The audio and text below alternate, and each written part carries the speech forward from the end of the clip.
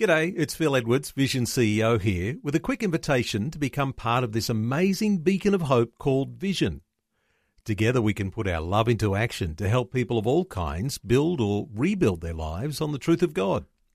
Please consider the part you can play during our upcoming Visionathon appeal, remembering that it's your support that makes Vision possible, including this podcast. Life, culture, and current events from a biblical perspective. 2020 on Vision. I want to welcome a special guest coming to us in this next short while, Terry Kelleher, who's the National Vice President of the Australian Family Association. Terry, a special welcome along. Thank you very much, Neil. Thank you for having me. And also with us is Dan Flynn, who's the Victorian State Director of the Australian Christian Lobby. Welcome back to you too, Dan. Thanks very much, Neil. Terry, let me come to you here because in the role that you have, National Vice President of the Australian Family Association, you're interested in all of these issues that we're talking about. If we talk about an economic agenda and a social agenda, the focus has been on the social agenda because that's the one that's gone haywire. You've got gender fluidity in sex education programs in schools. You've got all sorts of crazy things that are almost accentuated, exacerbated in Victoria under the Andrews government.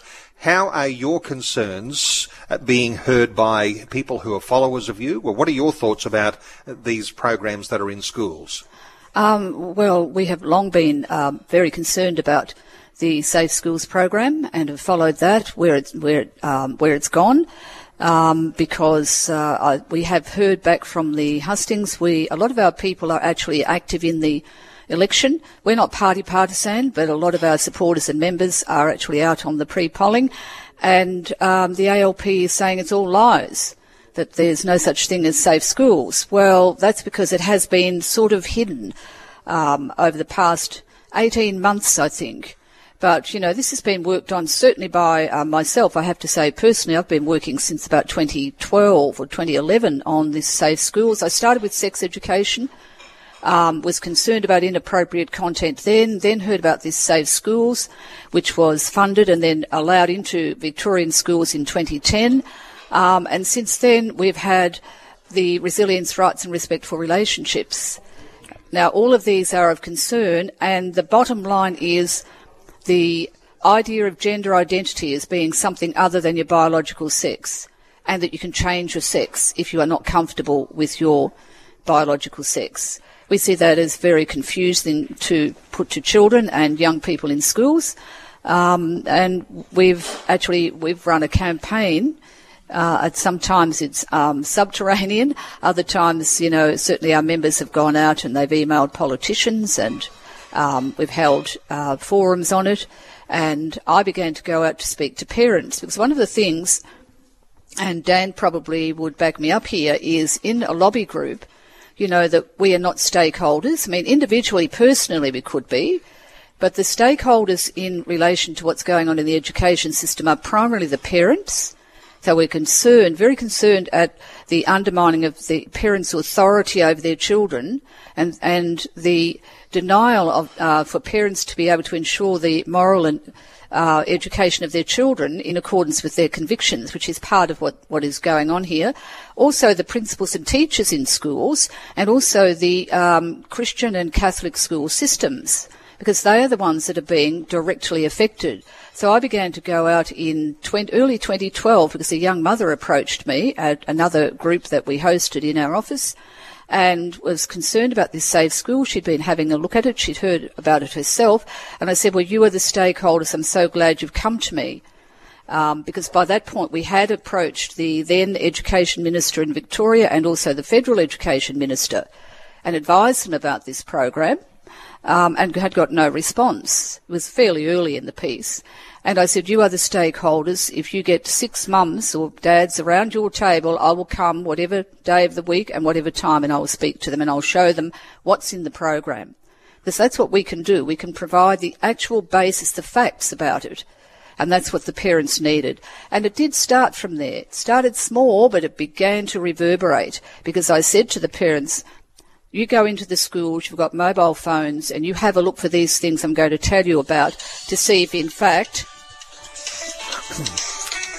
Let me come to you, Dan, because sometimes when we talk about the way that governments are elected, we hope that they are going to rule or govern on behalf of families. We hope they're going to protect our freedoms. We hope they're not going to be hijacked by all sorts of other crazy policies. But there does appear to be a hijacking in the Labor Party in Victoria by this LGBT agenda. And even as Terry is describing that so adequately, what are your thoughts about the way that governments ought to be governing on behalf of everyone? Look, absolutely. We saw the birth certificate change happen in Tasmania this week to erase gender from birth certificates. 94% of the population were opposed to that. So you get these parties, their ideological bubbles, influenced heavily by the Greens, by the left. They pander to the LGBTI, and then kabam, you have something like gender erased from birth certificates. So this is a concern within parties. They're out of touch with people, but if they're in power, they don't care. I wonder if there is going to be tomorrow, when voters arrive at polling booths, even an intimidation factor that may come from either of the left-leaning parties, say the Greens or the Labor Party.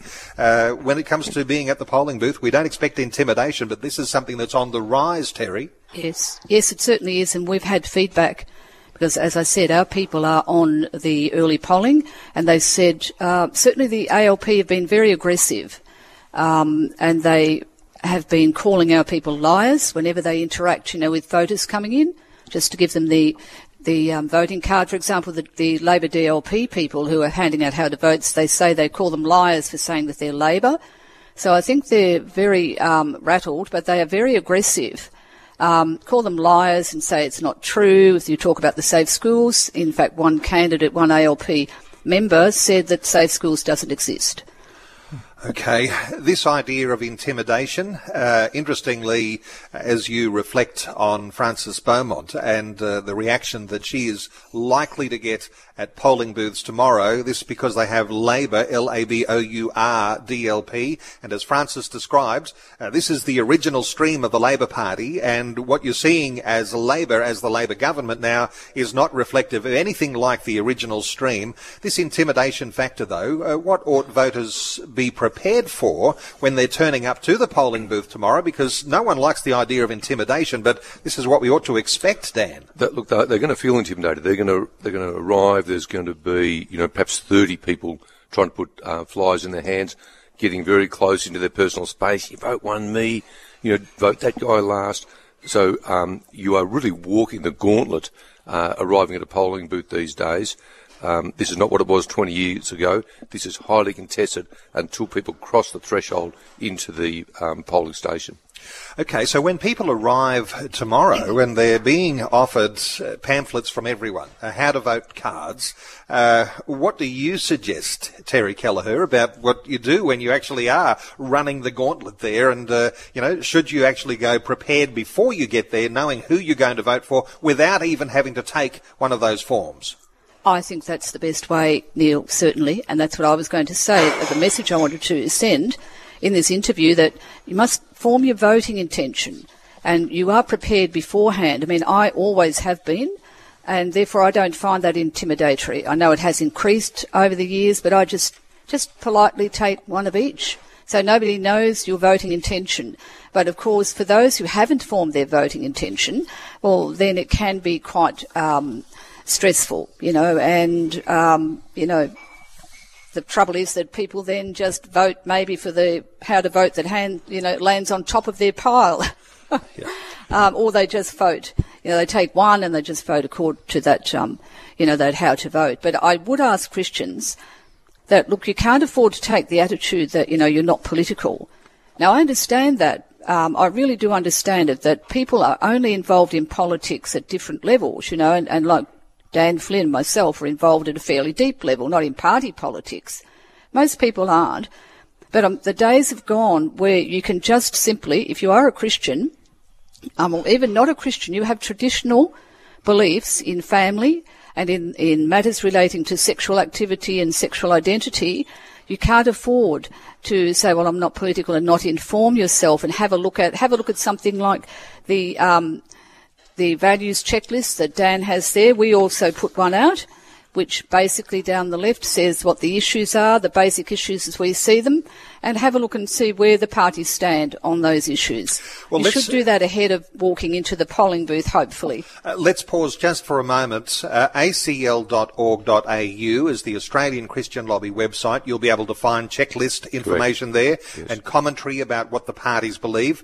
The one you mentioned too, Terry, is the Christian Values checklist, christianvalues.org.au, and there's a one-page checklist there, very easy to ascertain what the parties believe, a little series of green ticks and red crosses, and there are, of course, question marks there where it's a little bit unknown. Yes. The Australian Family Association is... We also produced a Victorian election values checklist, so they can go to www.family.org.au if it's not confusing, but you put each of them together and you get a good view of the issues that would concern Christians and also those of traditional family values. I suspect a vote tomorrow for an Andrews government continuing is a vote for what we've begun to see with the intimidation. Let me just take you, Terry Kelleher. Recently you promoted a couple of speakers. One of those, as I recall, Dr. Quentin Van Meter, and then Patrick J. Byrne, and these were speaking around the country. And there was a intimidation factor, things that we're not used to seeing in this country, protest groups arriving outside. And I know, Terry, you were a part of some of those. Things are changing in Australia, and if you're going to bring some sort of a difference, you have to think a little differently, perhaps be a little courageous to actually vote for a party that's different to the one that's promoting those sorts of, violent intimidation tactics. What are your thoughts about things the way they're changing? Well, I'd like to reassure voters. Now, I have worked in the union movement. I was the solicitor for a very large trade union for many years. And one of the things that our union had, before my time, but had brought in was the secret ballot. Okay, so just remember, no one knows how you vote.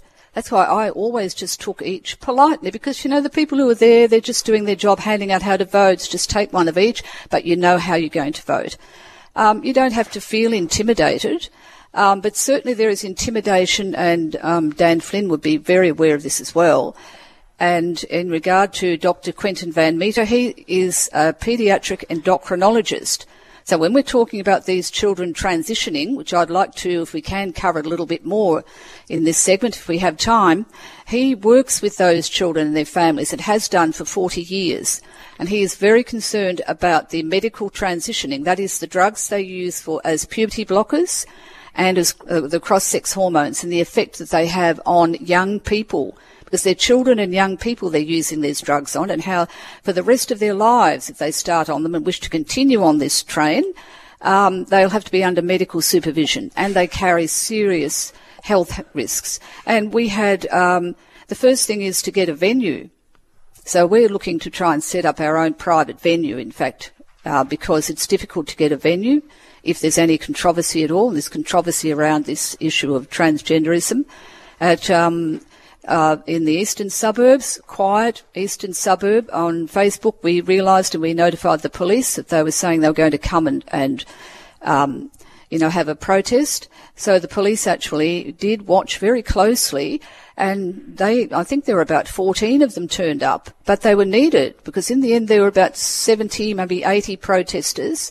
This is in a quiet street in the eastern suburbs. And they were banging on the doors, and they had those dreadful siren things that they use. But the police kept them out of the hall. There were 6 of them got into the hall, and they were very quickly removed by our security people. But, you have to pay for security. Look at the public are paying for the police.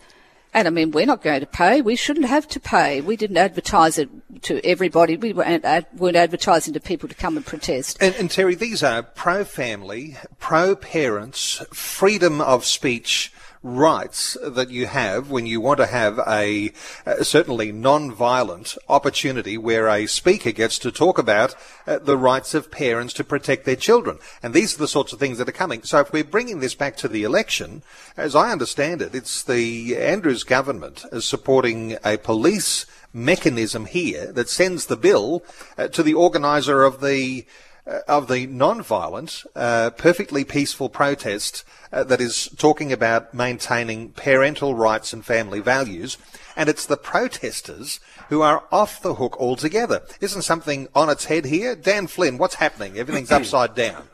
Fortunately, we saw a break from that, say, in the March for the Babies last month, quite well attended, and the police were very supportive. We didn't get a bill. But I will say, that's pro-life.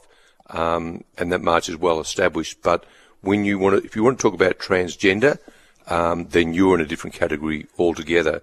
I think that this transgender discussion is what gay marriage was 14 months ago. You speak to somebody who's, upwardly mobile in corporate life, ask them what they think about gay marriage. They think, it's unsafe to answer. Now you say, hey, what do you think about kids transitioning? They're like, this is a no-go zone. So it has that. It's today's gay marriage issue is transgender, kids in particular. And Terry Kelleher, when we understand this transgender issue, children are being encouraged to pursue this gender fluidity, and if they feel as though they are a different gender, then they can say that they are, and then parents are then locked out of what happens with their children, and even to the point where parents may even be prosecuted if they tried to stop their child or they tried to protect their child from the sorts of influences that come to try to encourage them along that direction. That's certainly the case. For the schools policy, now after the Federal Sex Discrimination Act was amended to make gender identity a protected attribute, there were government guidelines, Australian government guidelines on sex and gender, and school policies were released as a result of that. Now, the Victorian school policy actually requires a school to support a student who indicates that he or she, wants to transition to another gender. And if the school decides the child is a mature minor or the student is a mature minor, then the parents, they can do so without parental consent. So it's actually putting the school or the child, they pretend it's the child or the student who is actually directing all of this, but they're a minor. It's the school decides, yes, you will give you agency. You're a mature minor. You can make these decisions. So certainly the parental authority it's harder for parents to exercise their rightful authority over their children in the children's best interests. The school policy in Victoria is one of the 4 states that have these policies, and it requires the school to support and affirm a student. The Safe Schools had its guide for schools to affirming a student who want to support a student to transition gender at school. So there's certainly that is going on. And of course, when you combine that with the teaching in the Safe Schools, they're saying it no longer exists, but I'm afraid it is on the Department of Education and Department of Education and Training website in Victoria. It does exist. One of its resources is All of Us. Now, it's not on the department's website anymore. You can't access it as you could up until late last year, but it does reside on the -18 website if people want to go and have a look at it. And that teaches gender fluidity. And then you have the Resilience, Rights and Respectful Relationships, Topic 7, Gender and Identity. It's the same teaching of students and children, and this is from Prep to Year 12, the Resilience, Rights and Respectful Relationships, that your gender may be different to your biological sex, and you can change your sex. And it'll be more and it'll be stronger if the Andrews government is re-elected tomorrow. Before you go, thanks for listening. There's lots more great audio on demand, or you can listen to us live at visionradio.org.au. And remember, Vision is listener supported. Your donation, large or small, will help us continue connecting faith to life for hundreds of thousands of people across Australia and around the world. Learn more or donate today at visionradio.org.au.